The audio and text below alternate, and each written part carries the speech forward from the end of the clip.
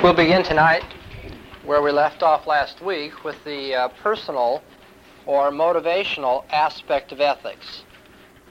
What kind of people does God want us to be? What kind of people perform good works which are pleasing to the Lord? What kind of motives are honoring to God and respect the biblical system of ethics?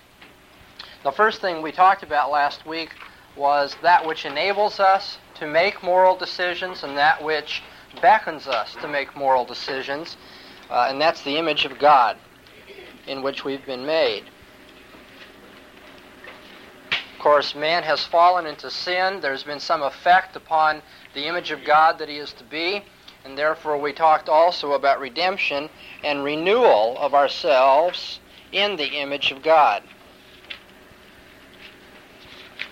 Now, it's this which is presupposed when we talk about the personal or motivational standpoint of ethics as Christians. The image of God sets us apart from the animal realm. It's that which enables us to make moral decisions. Gorillas don't make moral decisions, and amoebas don't make moral decisions. Some people might question that they make any decisions, but even if they do make decisions, they don't make moral ones. They will not be held accountable for moral decisions, whereas we will. Unbelievers make moral decisions, always wrong ones. Now, externally they may do the right thing, but they never do the right thing for the right reason. They never do it in faith and out of a love for God and for the glory of God. Consequently, one must be renewed in the image of God in order for him to make a right moral decision. So the image of God and renewal in that image are presupposed in the personal and motivational standpoint of ethics. And then when we read in Scripture, in the various places where we learn that man is the image of God and that we as Christians or believers are renewed in the image of God, we notice that that doctrine always brings with it exhortations to a certain moral kind of life as well. And so this not only enables us to make moral decisions, but it calls for moral decisions as well. So this is enablement and it's exhortation. Both. After presenting that, basically what we did is we started to look at the process of personal sanctification, the process by which God makes us good people. My first point had to do with the law of God.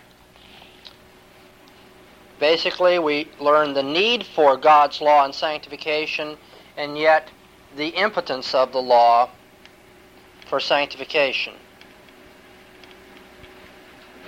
We need the law of God because it's the pattern of righteousness that God gives us in His Word, showing us what sort of attitudes and behavior please Him. The law of God is an expression of His will in both Old and New Testaments. However, the law of God never has been and never will be powerful to make people comply with its demands. The law of God is pattern, but it's not power. Maybe that's one way to summarize what we're saying. It's pattern, but it's not power. It shows us what we should be and how we should behave, but it does not make us do those things, does not make us into that kind of people. And in the book of 2 Corinthians, chapters 3 and 4, Paul discusses this in terms of the contrast between an external code of behavior written on stone and an enabling of an internalized spirit. He contrasts the law written on stone with the law of the Spirit.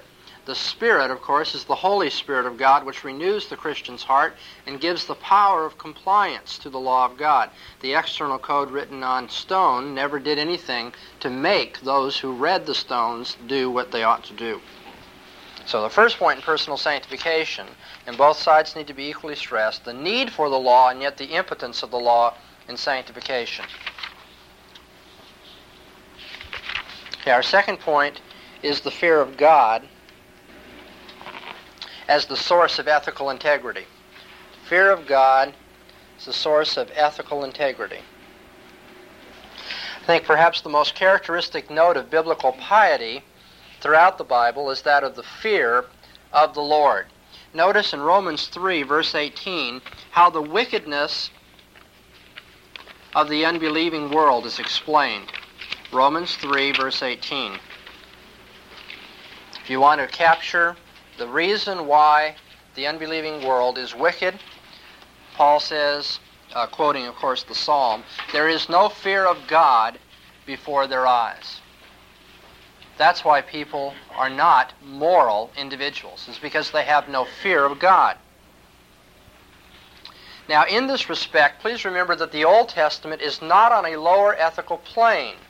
The Old Testament is not somehow less than the New Testament in terms of its moral outlook.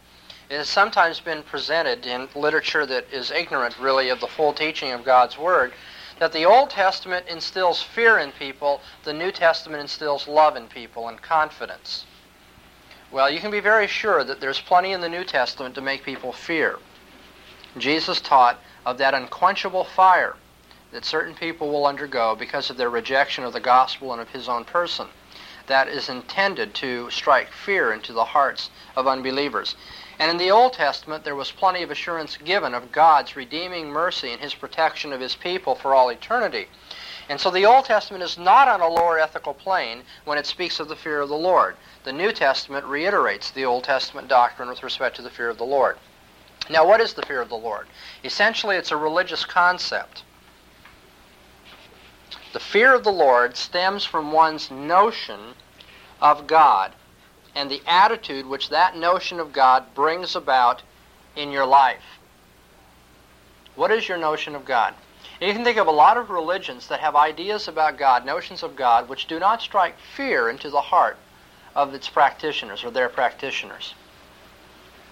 This is a very popular sport, I think, in our own day. It's been throughout history, but especially in our day, it's a popular sport for people to say, well, you see, my view of God is, and then usually you get this really soupy, sentimental idea of somebody who has no moral backbone, certainly no concept of wrath, and would never hurt anybody or never judge anybody for doing anything of the slightest, in the slightest order of misdeed or a bad attitude or anything like that.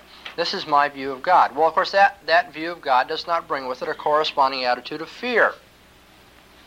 The one whom we worship will determine our behavior. And that's why ethics has its source in religion. There's no way to deny that. The one whom we ultimately worship will determine our behavior. Now, in the case of those people who say, well, my idea of God is such and such and such and such, who do they ultimately worship? Their own selves, because their idea of God comes from where? Their own heads, their own attitudes. Consequently, they're worshiping their own attitudes. They're projecting their own feelings into a vague notion of deity and then turning around and saying that's the God that they follow, which is just to say they follow their own feelings, which is to say they follow themselves, which is to say that they put something before the Lord. They violate the first commandment. They have another God before the Lord God Almighty, the living God of heaven and earth. The one whom we worship will determine our behavior, and for that reason ethics has its source in religion. The fear of the Lord, then, is the source of ethical integrity. Now, what is the fear of the Lord? Well, there are two senses in which we speak of the fear of the Lord. The first is the sense of terror and dread, if you will, being afraid of God. Now, somewhere along the line, the evangelical church in various regions has gotten the idea that the Bible does not teach that we should be afraid of God. I think probably the source of that error is we take some biblical teaching and overdo it. That is, we so stress some aspect of biblical teaching that we do it to the exclusion of other teachings of the Bible. But you can be very sure that the Bible teaches we ought to be afraid of God, provided we have a reason to be. And the Bible teaches, second premise, we have a reason to be afraid of God. And basically that is, we have offended God. We are not in harmony with his will. We have rebelled against him. We have, metaphorically speaking, shaken our fist in his face. We have said we'll live our own lives. We have sinned. Consequently, a holy God cannot tolerate that, and a holy God will, as a matter of fact, judge for all eternity and punish in hell for all eternity people who have such an attitude. There ought to be a terror and dread in the face of the Almighty. It's necessary when there's a reason for it, and for all sinners there's a reason for terror and dread. Now, the second sense in which the Bible speaks of the fear of the Lord is being in awe of the Lord. That is, venerating and honoring God. First, one is afraid of God. Secondly, one is in awe of God. One venerates God and honors God. This, of course, is the very soul and the very heart of godliness and rectitude, to venerate and to honor the Lord God Almighty. John Murray says in his book, Principles of Conduct, that the fear of God is the reflex in our consciousness of God's transcendent majesty and holiness. When one considers the transcendent majesty and the holiness of his Maker, then the reflex in his consciousness is this veneration, this awe, this honor of God. Now, this adoration does not take its origin from sin. Being afraid of God does. Being in awe of God comes because God has changed our hearts and made us worship Him aright. Now, this controlling sense of veneration or awe or honor elicits a profound reverence seen in a number of outworkings. First of all, an all-pervasive sense of God's presence. A man who fears the Lord is one who is constantly aware of God's presence in his life. Secondly, we see the outworking in a sense of our complete dependence on and our complete responsibility to God. When one fears God, one is aware that everything that he is, everything that he ought to be, depends on God. He is responsible to God in every sense. And then thirdly, this controlling sense and this profound reverence that one has for his Creator and his Redeemer will bring about a constant consciousness of his relationship to God.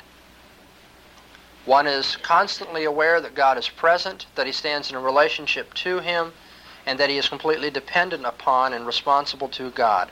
That is the fear of the Lord. And of course, if one does have that pervasive sense of God's presence, that complete dependence upon God, that constant consciousness of one's relationship to Him, in turn that will bring about awe before God. It will make one circumspect with respect to His attitudes and actions. It will give him a tender and an intimate communion with the Lord, and it will bring about a totality commitment, trust, and obedience to all the Lord's requirements. So the fear of the Lord, the fear of God, is the source of ethical integrity for us. We need the law, but the law is impotent. The fear of the Lord is the source of ethical integrity. The fourth thing I want to bring out is the third thing I want to bring out is the source. I'll get it right here. The third thing I want to bring out is the place of God's Word and God's truth in sanctification. God's Word and God's truth, or God's Word of truth, if you wish. And it's just here that you really need to listen up if you haven't had my ethics courses before or haven't done much reading in this area, because this is not commonly discussed in the church. It's something which a lot of Christians miss. God's Word is not only a source of information in ethics. God's Word is also a sanctifying power in ethics. It's not just information telling us what we should do, but it's also power motivating us to do what we do. Okay, look at Hebrews 4, verse 12. There the author of Hebrews says, "For the Word of God is living, and it's active. It's sharper than any two-edged sword, piercing even to the dividing of soul and spirit, of both joints and marrow. And it is quick to discern the thoughts and intents of the heart." Other passages of Scripture that you could use to support this doctrine would be Isaiah 55:11, or Luke 1:37, Genesis 18:4, "No word of God is devoid of power," Matthew 4, verse 4, and John 17:17, where Christ says that He prays to the Father that we would be sanctified by the truth, and He says, "Thy word is truth." God's Word is not only a source of information, then it's a power which changes things in the world. And for that reason, we can speak of God's Word not only as our guide, but also as our goad. What's a goad? It's a word I had to use coming from the city. What's that? Impetus, but I mean more literally, what is a goad used for? That's right, you prod cattle with it, right, or other animals. And the Bible is a goad to holy living.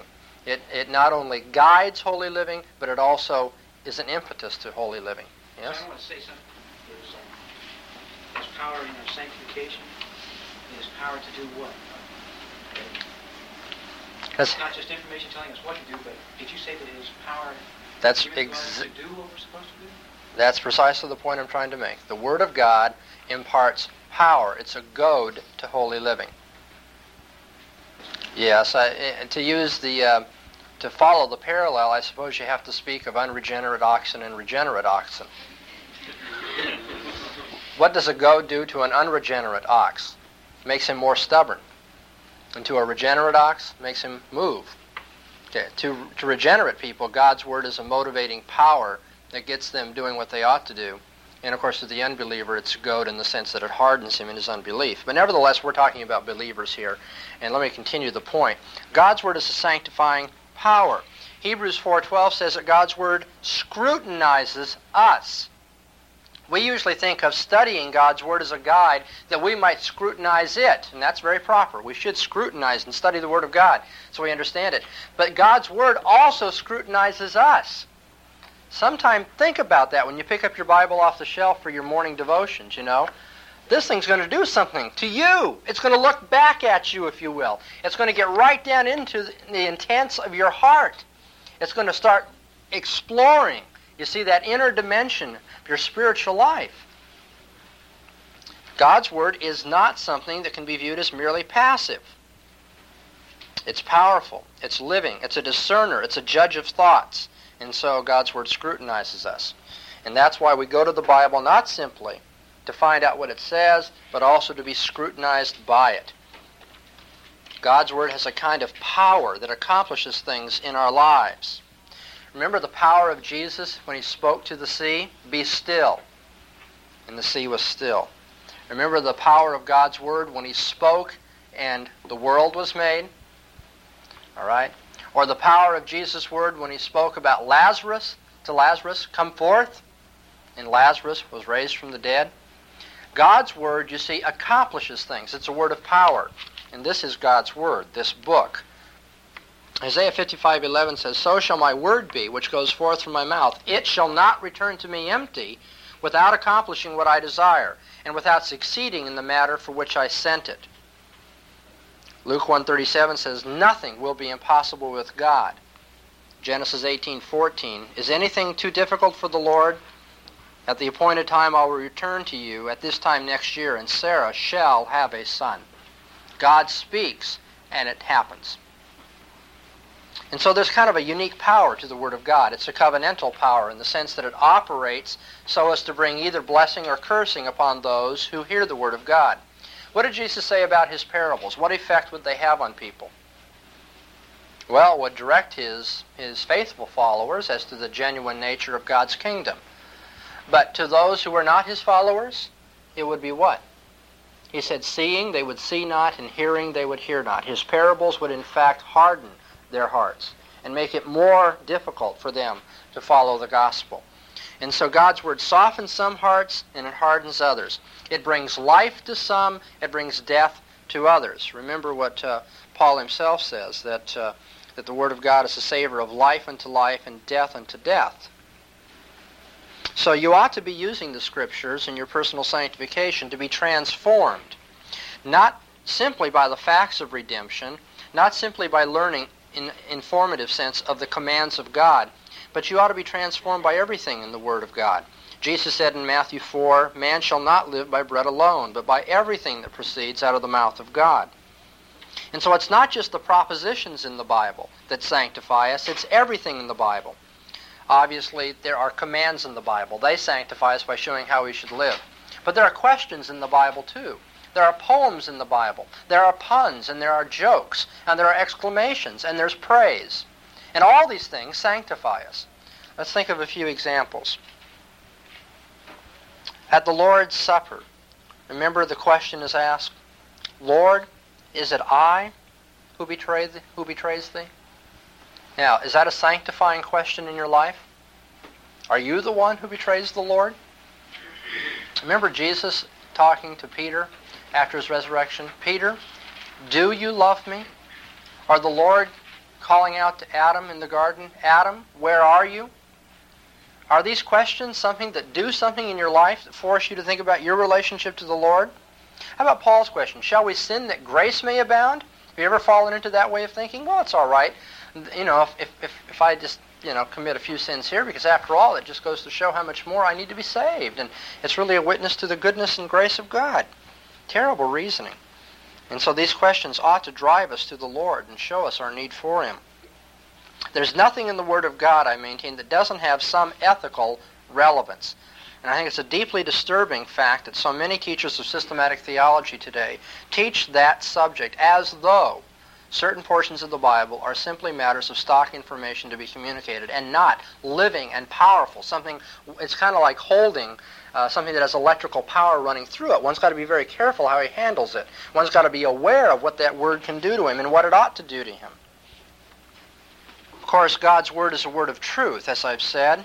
Jesus said in John 17 that the Lord would sanctify us by the truth, and His word is truth. Now, John Murray points out that there are at least 3 senses of truth in the Bible, and I think we should note these. There's what he calls a metaphysical sense of truth. Truth here is the absolute or the complete, that which is underived, that which is eternal. That is the truth. Let's see if we can find an example here. John 6:32, or Hebrews 8, verse 2. There, the author of Hebrews speaks of a minister of the sanctuary and of the true tabernacle which the Lord pitched, not man. There, by true tabernacle, he doesn't mean over against a false tabernacle. He means true in the sense of metaphysically absolute and eternal, the underived, the complete. Secondly, the Bible speaks of truth in the more ordinary sense of that which is epistemologically correct, that which is true to the facts. Okay? And you can look at Ephesians 4, verse 25 as an example of that. That's what we usually mean by truth today. But then thirdly, there's a practical sense or an ethical sense to the word truth. Let's consider 1 John 1:6. In 1 John 1:6, if we say that we have fellowship with Him and walk in darkness, we lie and do not the truth. You might expect John to have said, and you don't say the truth. But John is talking about truth as a manner of life, a way of life, a manner of conduct. One must do the truth. And so one must note how these senses of the word true and truth in the Bible are connected. God is the source of truth. There's the metaphysical sense. God Himself is the source of truth. And He delivers the truth, true to the facts, in His Word. And thereby He creates a state of affairs in which we are to live. God is the source of truth. We find the truth in His Word, and we're to live in it. And I think we can define truth after we do this biblical study and find that it involves a way of life. We can define truth as conformity in thought, word, and deed to God's mind based on Christ's gospel as it is learned in His Word through the illumination of the Holy Spirit. Truth is conformity in thought, word, and deed to God's mind based on Christ's gospel as illumined by the Holy Spirit. Okay, we need the law of God, remembering, of course, that it's impotent to empower our behavior. The fear of God is the source of our ethical integrity, understood as being afraid of God and being in awe of God. God's Word, or God's Word of truth, is a guide to our lives as well as a goad to our lives as holy people. Now let's fourthly talk about doctrine, life, and wisdom. Remember, in all of this we're trying to learn how to be good people.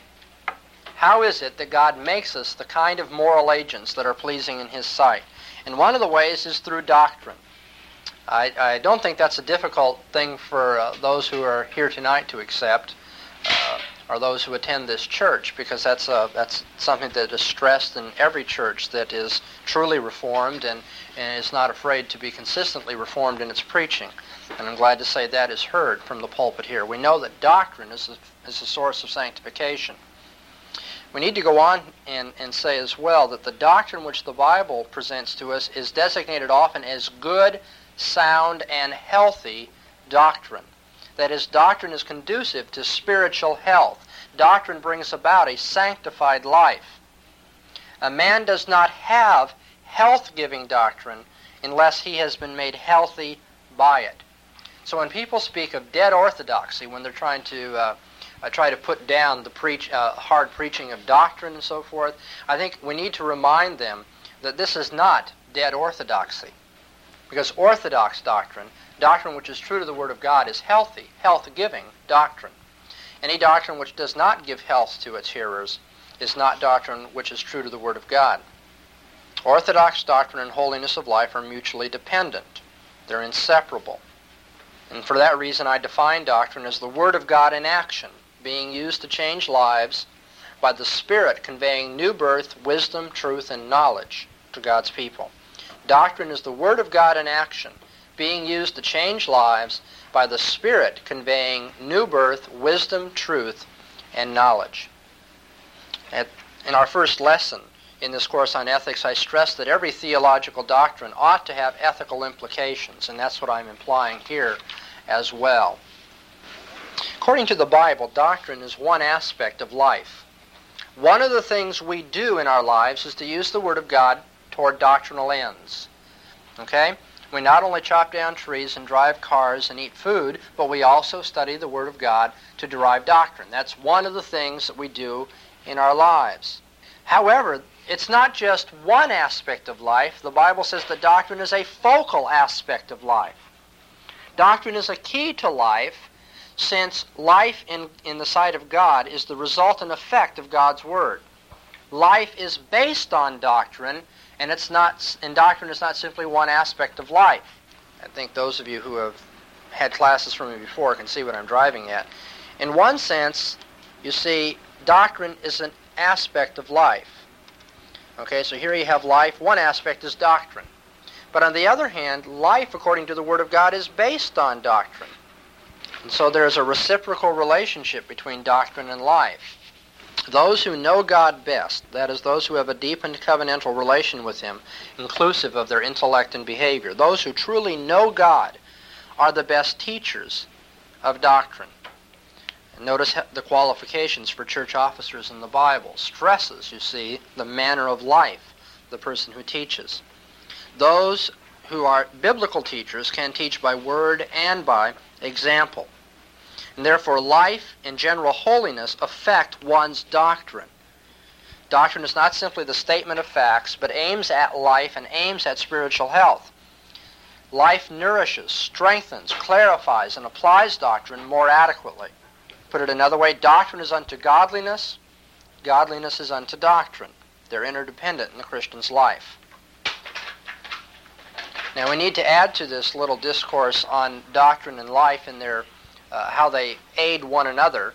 That is, as the Spirit sanctifies us, we're able to learn doctrine better and apply it. And as we learn doctrine better and apply it, we have better lives. And so a better life brings better doctrine, and better doctrine brings a better life. We need to incorporate in here the notion of wisdom in the Bible as well. How do we gain life through apprehending biblical doctrine? The answer is that when the Word of God is apprehended by somebody who is filled with the Spirit, the result is wisdom. When the Word of God is apprehended by someone filled with the Spirit, the result will be wisdom. And that wisdom is more than learning many true propositions, many true facts. It is actually having an ability. Wisdom in the Bible is having a skill. In particular, the Bible presents wisdom as the skills of godly living necessary to carrying out our calling as Christians in any area of life. And these skills are acquired by spiritual reception and understanding of the Word of God. All right? Wisdom is the skill to use the Bible for holy living. That's why throughout the Bible you find this emphasis upon the wise man who is holy. The wise man is one who knows how to take the Bible and to apply it to his life. And we need to cultivate relationships with wise men in the Lord so that we can learn from their model, their teaching, and their example. We can learn how to gain experience in using the Word of God in an ethical way. You'll notice that wisdom, according to the Word of God, is grounded in what? Proverbs 1:7. The beginning of wisdom is the fear of the Lord. Okay, so we're back here. Fear of the Lord is the source of ethical integrity. Those who have wisdom have the fear of the Lord and the spiritual ability to use God's Word to apply to life. Wisdom in the Bible is something that transforms all of life. In Proverbs particularly, we see an emphasis upon guidance as one of the functions of wisdom. Wisdom guides our lives. Look at James 3, verses 13 to 17. James 3, verses 13 to 17. Who is wise and understanding among you? Let him show, because he knows the deepest, mysteries of the doctrine of predestination, right? There's the wise and understanding man. No. Who is wise and understanding among you? Let him show by his good life his works in meekness of wisdom. But if you have bitter jealousy and faction in your heart, glory not, don't lie against the truth. This wisdom is not a wisdom that comes down from above, but is earthly, sensual, and devilish. For where jealousy and faction are, there is confusion in every vile deed. But the wisdom that is from above is what? First pure, then peaceable, gentle, easy to be entreated, full of mercy and good fruits, without variance, without hypocrisy. Fruit of righteousness is sown in peace for them that make peace. You notice how ethical the concept of wisdom is? The wisdom from above, you see, brings a life of holiness and good works. And so there's a particular ethical connotation to wisdom. The man who has wisdom, the man who is wise is one who is able to live in a way that pleases God. And particularly, he has a certain capacity for making decisions in difficult situations. He knows how to apply the Word of God. He has a skill for using God's Word for holiness of life. Therefore, the Word of God brings us ethically necessary information. The Word of God scrutinizes us. I'm going through the outline here. It brings us information that we need. It scrutinizes us. You see, it's a goad for life, and it sanctifies our life, bringing us health and wisdom. Okay, the next aspect of the process of personal sanctification that deserves mention, I think, is the knowledge of God.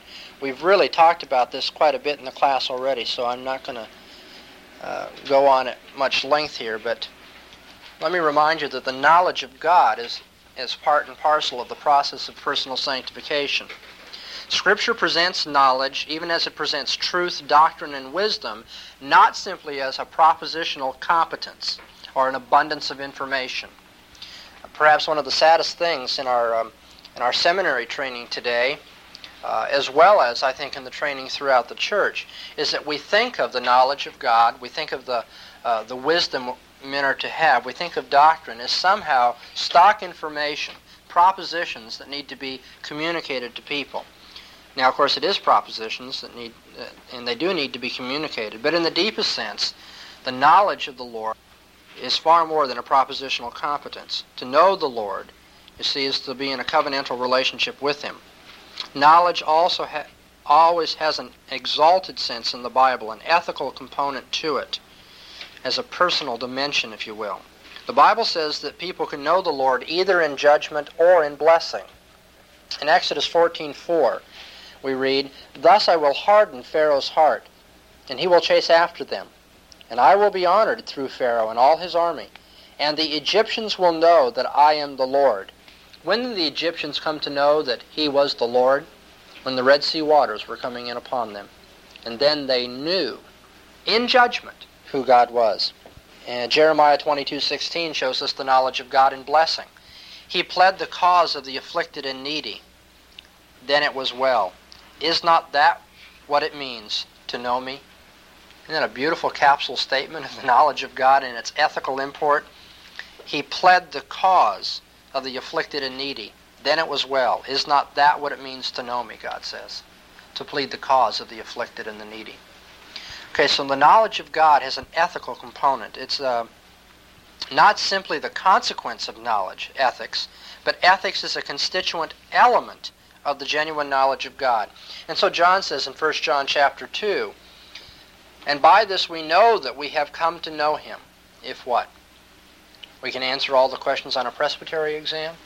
By this we know that we have come to know him if we keep his commandments. The one who says, I have come to know him, and does not keep his commandments is a liar, and the truth is not in him. But whoever keeps his word, in him the love of God has truly been perfected.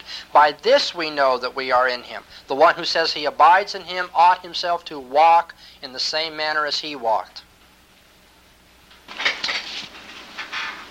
God is one of the facts of the universe that must be intellectually known. Isn't that right? God is one of the basic facts of the universe as well. And just because God is one of the basic facts of the universe, he's the creator, he's the controller, he's the standard of all truth, he's the judge of all men, he's the one who can require that every thought, word, and deed be brought into conformity to his mind. Since he is such a basic fact of the universe, it will turn out that our knowledge of God must have an ethical component. Our knowledge of everything else in relationship to God must then also have that ethical component. Since everything must be related to God as creator and judge and sustainer, therefore the ethical component of our knowledge of God pertains to our knowledge of everything whatsoever. To know anything perfectly, I'm saying, involves knowing what God wants us to do with that thing. Okay, you say you know all about cows or lions or giraffes? Well, now, knowing about a cow isn't simply knowing, that cows give milk and they do this, that, and the other, and what they eat and what they look like. Knowing a cow, in the genuine sense, it means to know how to use the cow to glorify God and to further his kingdom in this world and to obey his law with respect to it. To know anything perfectly involves knowing what God wants us to do with that thing. And so knowledge, you see, is part of sanctification. To truly know God and to know anything at all is to be the kind of person who uses it for the ends God intended. Okay, and one more point about the knowledge of God. I'm skipping down my notes here, but I would like to bring this out. In theology, concepts which are taught from the Bible should be viewed not simply, again, as information, stock information to be transferred from one mind to another, like one can from a shelf to another shelf, but concepts in theology should be viewed as achievements in sanctification or victories for one's life. That is, to really understand a doctrine is to have a victory in your life, is to overcome sin and vileness and impurity in your life. To truly understand a doctrine is to know how to use it in your life. It's to have that doctrine bring you a spiritual power and ability to function in a way that pleases God. So, Christian doctrine should be seen as an achievement in sanctification. Let me give you an example. When you get to the point where you can say from the heart Psalm 23, then you're not just learning Psalm 23. Then you're using Psalm 23 in terms of ethical ability and power. When you can get to the point and say from the heart, I can do all things through Christ who strengthens me, and say that not just because Christians are supposed to say those sorts of things, but be able to say it under fire, as the biblical writers said it under fire. To be able to say that in moments of weakness, when humanly speaking, you don't think you can do anything at all. When humanly speaking, as a matter of fact, you can't do very much. When you're able to say then, I can do all things through Christ who strengthens me. When in the very face of death you can say, though I walk through the valley of the shadow of death, I will fear no evil. Then, you see, you're using Christian doctrine to advance your Christian maturity. In short, theology has to be practiced, or else it's not healthy theology. It doesn't bring the knowledge of God as God intended it. Sixthly, in sanctification, we mustn't forget the place of repentance and faith. Faith is emphasized in the Westminster Confession as a motive for ethics. In the Westminster Confession, chapter 16, section 2, we read that good works are fruits and evidences of a true and lively, which is to say living, faith. A true and living faith will have good works as its fruits and evidences. And so you see how faith, again in the Bible, is not simply propositional. Faith is not simply a matter of holding to that which is true. Faith is actually living in a particular way that conforms to the truth. I'll give you an example, an obvious one. a man says that he believes the apple that I hand him is a poisoned apple. All right? He has this proposition. It's come from my mind into his mind, and he holds it firmly. This is a poisoned apple. And this man, without any desire to die, nevertheless takes a bite out of the apple. Now, does he truly have faith that the apple is a poisoned apple? You would say no. Is that because he doesn't profess to believe it? No, it's because he doesn't live in a way which shows that profession to be genuine. Genuine faith is not simply a matter of saying, it's a matter of doing. And that's James' point in James chapter 2. You say you have faith? Well, let me give you a few examples here. Somebody comes to you and is needy, is hungry, doesn't have adequate clothing, and you say, go, eat, be filled, be clothed, be warmed. But you don't do anything for them? Will that faith save you? Is that faith genuine faith? No. Abraham believed God, and it was reckoned to him for righteousness. What is the Old Testament word for believe? Any seminary students remember? Be clothed, be warmed. But you don't do anything for them? Will that faith save you? Is that faith genuine faith? No. Abraham believed God, and it was reckoned to him for righteousness. What is the Old Testament word for believe? Any seminary students remember? What is the verb to believe? Come on. Aman. Right, or amen, which is also the Greek form amen. And Abraham amened God, and it was reckoned to him for righteousness. And Abraham did that which God wanted him to do, and it was reckoned to him for righteousness. How did Abraham amen God so that it would be reckoned to him for righteousness? What's the example given to us in the Bible? When God asked for his son, his only begotten son, to be offered up, Abraham did what? He amened God, and he did it. And that was reckoned for righteousness. See, even faith, when it comes to justification by faith, must be understood in a more active sense than we usually do. Faith is not some ghostly thing in the recesses of our minds. Faith is a matter of life. It's fidelity to the Word of God. It's commitment to the Word of God. It means when the Word of God says this is poison, we don't want to take a bite out of it. Okay, faith then is to live and to think relyingly on the Word of God. Repentance is also part of genuine faith, according to the Scriptures, according to our confession of faith. Is repentance believing that you are a sinner? Are there people who believe that they are sinners who have not repented? Oh, I'm not saying that you can repent without believing that you're a sinner. I'm saying, is such belief sufficient for repentance? Well, let me ask you this. Is it enough to repent that you hate sin also? I mean, you have an attitude. No, it's not. What else must one do if he genuinely repents? Turn from sin. That's exactly what the word means in the Greek. To turn around, to change directions, to have a change of mind. Meta, not eo.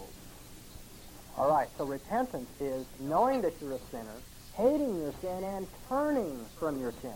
Notice then that repentance is a matter of sanctification, turning from unholiness toward holiness of life. And so both faith and repentance in the Bible have a very strong ethical cast to them. What's the difference between repentance and faith, then? If they both have this very strong ethical thrust to them, what's the difference between repentance and faith? A little bit louder, Annie? Well, I think that might be one way of putting it, yes. What I have in my notes, it's a little bit different, but I think maybe you have caught it anyway, is that the distinctive quality of faith is that it casts aside all hope of salvation in oneself. It turns away from all reliance on human merit, trusting exclusively in Christ. And yet, it is an action.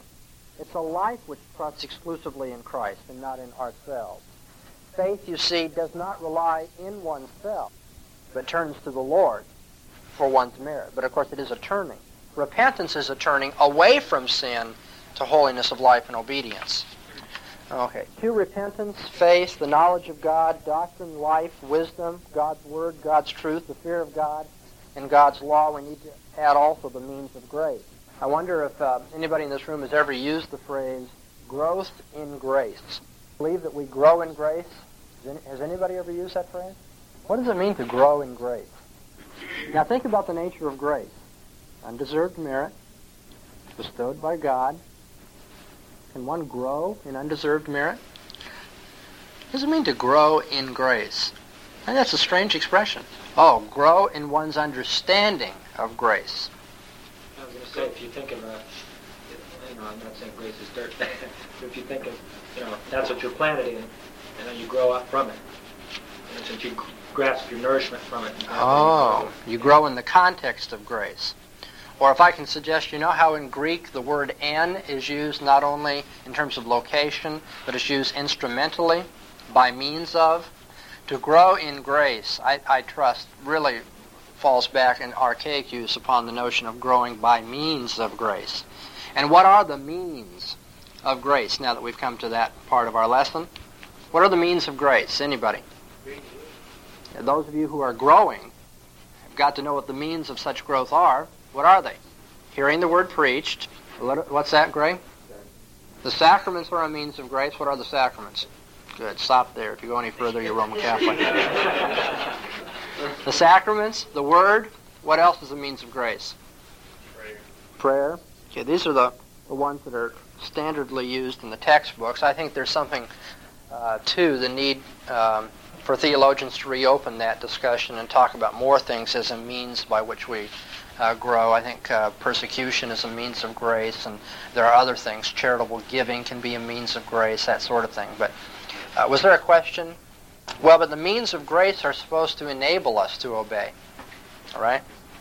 If you read in Theonomy, you will notice that in the chapter on sanctification, the discussion of the means of grace points out that prayer is not heard by God apart from a determined life of obedience to God's law. You'll find that one does not understand the Word of God properly apart from abiding in the Word, which is to say living in the Word of truth.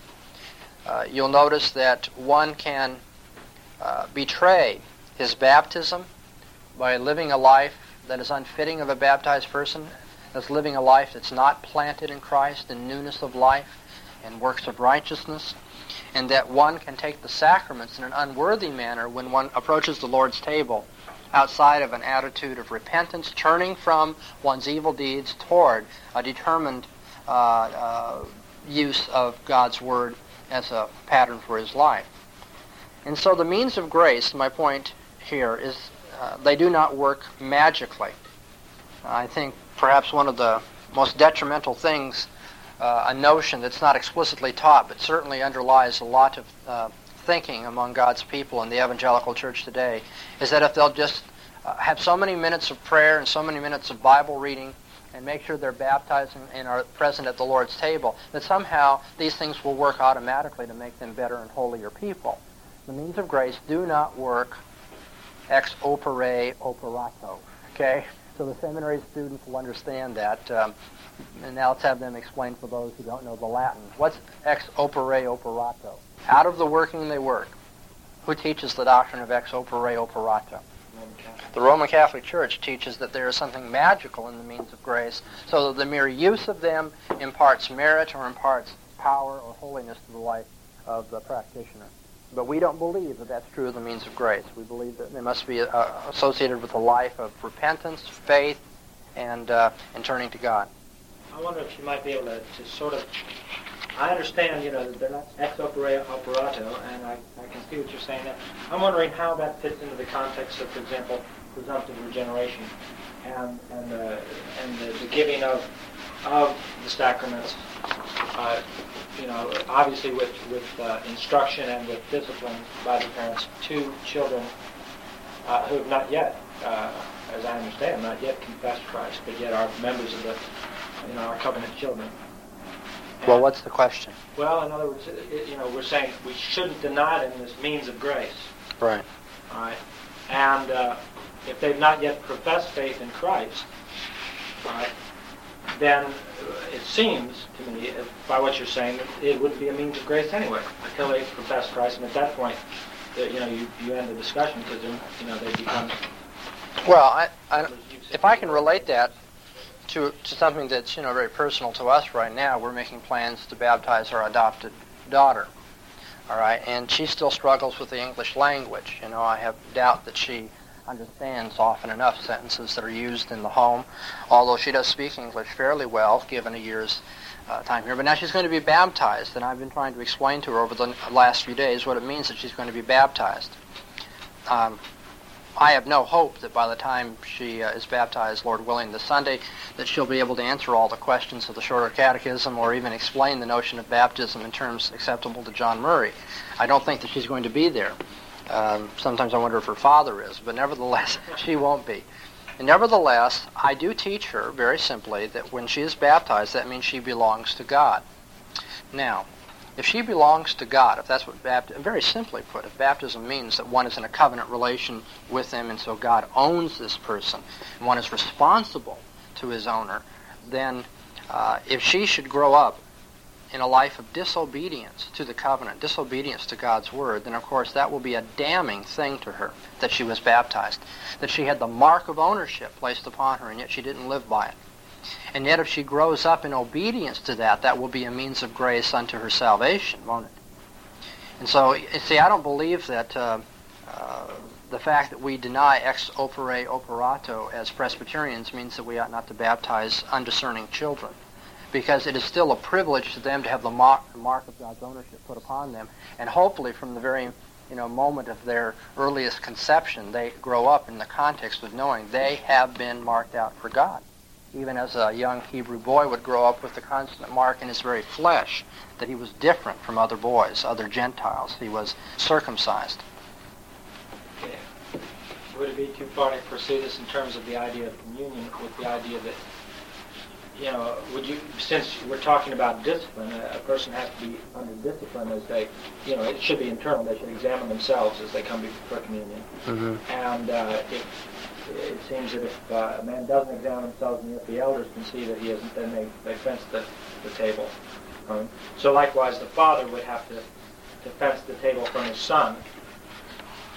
And I'm just wondering, would you wind up constantly, how would you know if the child has not professed faith in Christ? Then at that point, why would you not be fencing? Have to therefore fence the table from him. And at that point it becomes a moot discussion because you have to wait until he professes faith in Christ. Are you assuming that a child should take communion apart from profession of faith in Christ? That's what I understand from... Well, I say I don't subscribe to that doctrine. I don't believe anybody should take the Lord's Supper apart from profession of faith in Christ. But you see, one must add to that, if you understand my whole view, that little children profess faith in Christ in a way a little bit different than adults do. You see, I'm not at all adverse to the idea of a 2.5-year-old or 3-year-old child professing faith in Christ, although that's abhorrent to some of my Christian Reform pals. I was in a church when I was in college, in fact, where one Christian Reformed elder, it was an OPC church, but it came out of the Christian Reformed church, maintained that nobody should join the church prior to the 18th birthday because nobody could really have a comprehension of the doctrines of grace prior to the 18th birthday. And I love the man in the Lord, but I abhor that doctrine.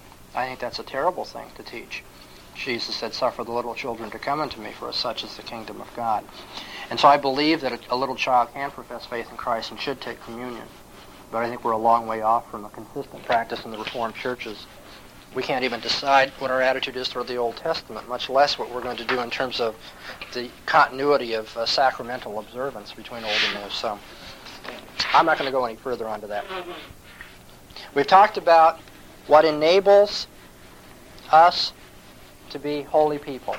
We've talked about the process of becoming holy people, and now I want to talk about decision-making as holy people. All right?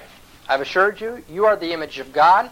You who are believers are renewed in the image of God. I've gone through 6 or 7 major elements of sanctification. The law of God is a pattern. The Word of God is a goad. Wisdom, doctrine and life, knowledge, repentance, faith, the means of grace, all these things, which hopefully will help you now to be better people this week and for the rest of your lives. I want to know how you make decisions with all that. You're able to do so, I've told you. I've given you the process by which you grow to be better people and more holy, but what is the decision-making process in sanctification? In the Bible, this is called proving the Lord's will. I'm afraid much too often we don't hear about this concept in ethics courses or in Christian discussions of sanctification, but it's a very crucial concept, and it's found often in the Bible. When I talk about proving the Lord's will, or the proof of the Lord's will, I mean fundamentally that process by which immersion in the Christian way of life brings about ethical assurance. Immersion in the Christian life brings about ethical assurance. And by ethical assurance, I mean a knowledge of God's will in particular situations. Okay, you're in a particular situation. A very tough decision has to be made ethically. You want to know, how should I live in such a way as to please the Lord? How can I prove the Lord's will? By immersion in the Christian life, one then is brought to ethical assurance. There aren't a lot of people around today, at least that I have found, maybe you have, but there aren't a lot of people around, even professing Christ, who teach with much ethical assurance. You know what I mean by ethical assurance? In a tough situation, I am sure that this is what the Lord wants us to do. Now, I know people who talk about the Spirit directing them and guiding them and things like that. But upon cross-examination, even those with a Pentecostal bent back off, if they're honest. Or they qualify what they're saying to the point of tautology so that it's very difficult to find anything concrete in what the Lord has told them. But I'm talking about in a particular, pointed, applicatory situation, who has ethical assurance? And I'm saying it's the person who is able to prove the Lord's will because he has been immersed in the Christian way of life. In Romans 12, verse 2, we read, "Do not be conformed to this world, but be transformed by the renewing of your mind, that you may prove what the will of God is, that which is good and acceptable and perfect." John Murray in his commentary says that this proving of the Lord's will means to discover or to find out or learn by experience what the will of the Lord is, and therefore to learn how approved the will of God is. You need to notice the context. Paul is talking about yielding and giving up your body as a living sacrifice. Now, of course, that means the whole person given over to God. And how do you do that? Specifically, how does Paul want you to be a living sacrifice? He says, well, here's how you are a living sacrifice. Don't be conformed to the world. Be transformed by the renewing of your mind. Someone who is a living sacrifice is someone who is transformed by the renewing of his mind. And because he's transformed, he is able to prove what the will of the Lord is. Or notice in Philippians 1, verse 10, "So that you may approve the things that are excellent, in order to be sincere and blameless until the day of Christ, in all discernment." Sometimes that is translated all perception or sensitivity. In all perception and sensitivity, you may approve the things that differ. It's love that brings about the ability to prove the things that differ. Loving God leads to knowledge and sensitivity and discernment. In Ephesians 5, verse 8 and following, "You were formerly darkness, but now you are light in the Lord. Walk as children of light, for the fruit of the light consists in all goodness and righteousness and truth, trying to learn what is pleasing to the Lord." There again you have the concept of proving God's will, learning what is pleasing to the Lord. The believer in this passage, you'll notice, is considered the light. We are children of light. We are the light. We not only walk in the light, but we are light. You were once darkness, Paul says, but are now light in the Lord. You see, by walking and abiding in the Word of God, which is light, becomes part of the believer's life, so that he becomes, as it were, like the Word of God, light itself. And the fruit of the light consists in all goodness and righteousness and truth. As you are walking in the light of what you are, you may prove what is well-pleasing unto the Lord. Again, this immersion in the Christian life, then, this total dedication, being a living sacrifice, walking in love, walking in the light, being children of light, enables you to have ethical assurance. But perhaps the most explicit passage in the New Testament teaching this concept is Hebrews 5, 11 to 14. "Concerning Melchizedek we have much to say, and it is hard to explain, since you have become dull of hearing. For though by this time you ought to be teachers, you have need again for someone to teach you the elementary principles of the oracles of God, and you have come to need milk and not solid food, for everyone who partakes only of milk is not accustomed to the word of righteousness, for he is a babe. But solid food is for the mature, who because of practice have their senses trained to discern good and evil. The principle by which one is to judge all actions, all words, all thoughts, is the Word of God. That's the standard. But there are some people, Hebrews 5 teaches us, who do not have experience in that criterion or standard. They don't have experience in using the Word of God. And because they're unexperienced or inexperienced, they're immature. And being immature, they don't have requisite ability to distinguish between righteousness and unrighteousness. You see, here's a person who has the principle, who has the Word of God, who has the standard, but doesn't know how to use the standard. All right? I want my 3-year-old son to measure the backyard. Is it sufficient for me to hand him a yardstick and say, now, Jonathan, measure the backyard? You say, well, he should be able to do it. He's got the standard. What more do you need? Well, you need ability. You have to be able to use the standard. And this is what the author of Hebrews is complaining about. Is you've got the Word. You ought to be teachers of the Word, but you're really, you see, such that need to be taught again, and you're babes. Why? Because you haven't experienced the use of the Word. You haven't trained yourself in the use of the Word, and therefore you can't discern righteousness from unrighteousness. You haven't got that through practice and acquired skill to use God's Word. The senses must be exercised, the author of Hebrews is saying. See, you need to work up your spiritual muscles by the use of the Bible. And so what we have pictured here is a growing ability to discern the truth in God's Word and to apply the truth in God's Word to our lives. That's the process of proving the Lord's will so that we can come to ethical assurance. Imagine somebody says to you, well, now I know what the Bible says, and I know what the facts of the situation are, but I still don't know what to do. I know what the Bible teaches, I know what the facts are, and yet I still don't know what conclusion to come to. Have you ever been in that situation? I dare say you have. We all are in that kind of situation. Whenever we're in a situation of ethical, in a situation where we lack ethical assurance, and yet we know what the Bible says, and we're perfectly aware of what the facts of our situation are, we're in that situation.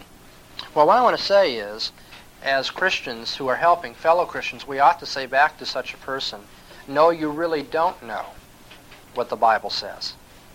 You really don't know what the Bible says. Not in the full sense. Because you don't know what the Bible says until you know what the application of the Bible is. Just like Jonathan doesn't know what the yardstick's all about until he knows how to use the yardstick. And so a person who says he knows what the Bible says but doesn't know how he should live doesn't really know how the Bible bears on him and therefore doesn't know what the Bible says. Imagine someone says, I know that the Bible teaches you shall not steal. And I know what embezzling is, but I'm not sure that embezzling is stealing. Does he really know what the Bible teaches?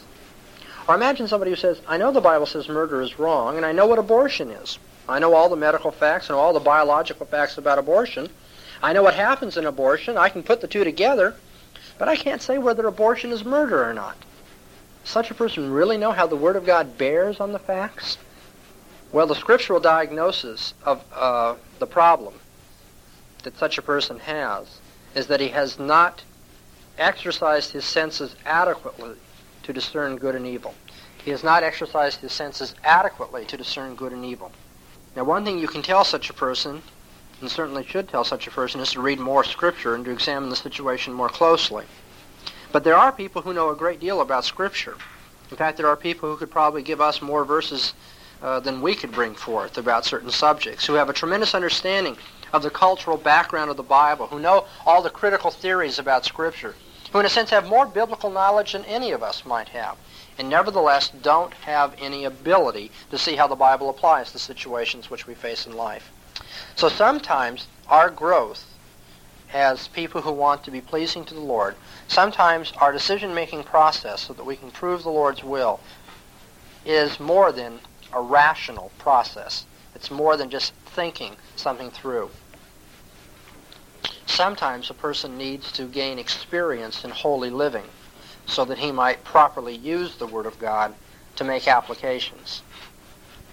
Sometimes we come to what I want to call an ability to see things or an inability to see things. That's an internal trait.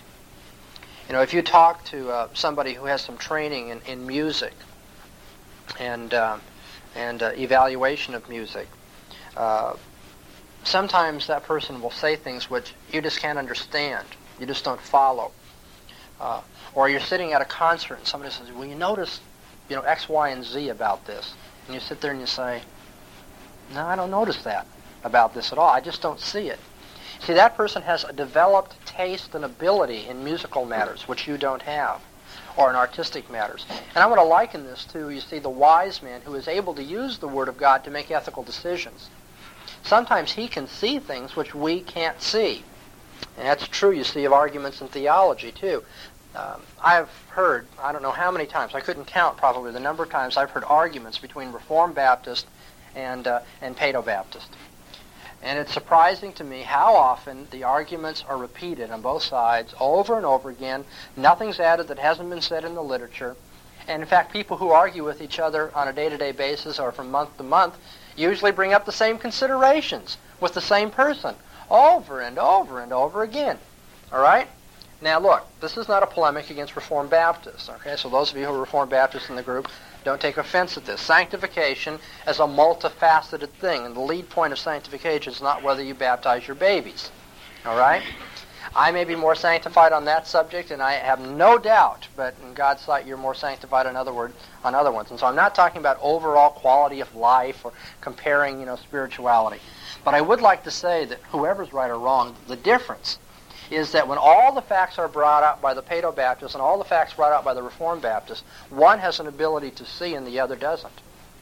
Now, I'm not going to, you know, play a game with you. Obviously, I think the Paedo-Baptist has the ability there. All right, I'm convinced of that. I think the pattern is there. I think it's demonstrable. But I'm surprised at the number of Christians who, in all things being equal in other matters, certainly holy people, and yet don't have the ability to see the pattern. What I'm suggesting is that this proving of the Lord's will, do you understand Melchizedek? Do you understand infant baptism? You know, whatever it may be. The author of Hebrews says it's because you have not gained enough experience in using the Word of God. I'd like to illustrate this gaining of experience to use the Word of God. All right. Yes, I didn't major in art, but I hope the point can be made. Okay, now you have all the facts before you. All the lines are on the board. And the question becomes, what do you see on the board? Now, anybody who has seen this little demonstration in my classes before, who has read Wittgenstein or anything, then you're not fair game for this discussion. But now, what do you see on the board?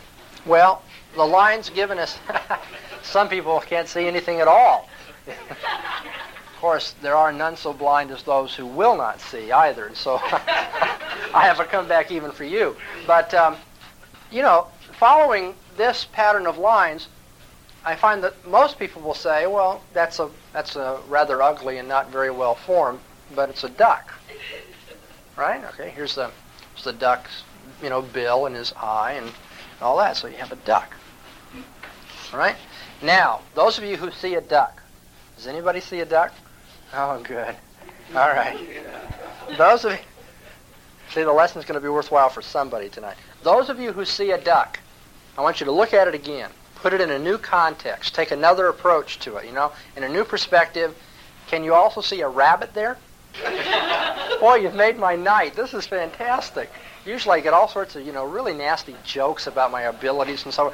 Of course, there's a rabbit there, too. You see, here's the rabbit, and he's looking this way and with his ears behind him. And what's the point of this lesson? I don't know, I forgot, too. No. The point is that you need to cultivate an ability to see as. Okay? Sometimes you see this as a rabbit, and sometimes you see this as a duck. Now, my question is the change from seeing it as a duck to seeing it as a rabbit, is that due to a change in the image itself?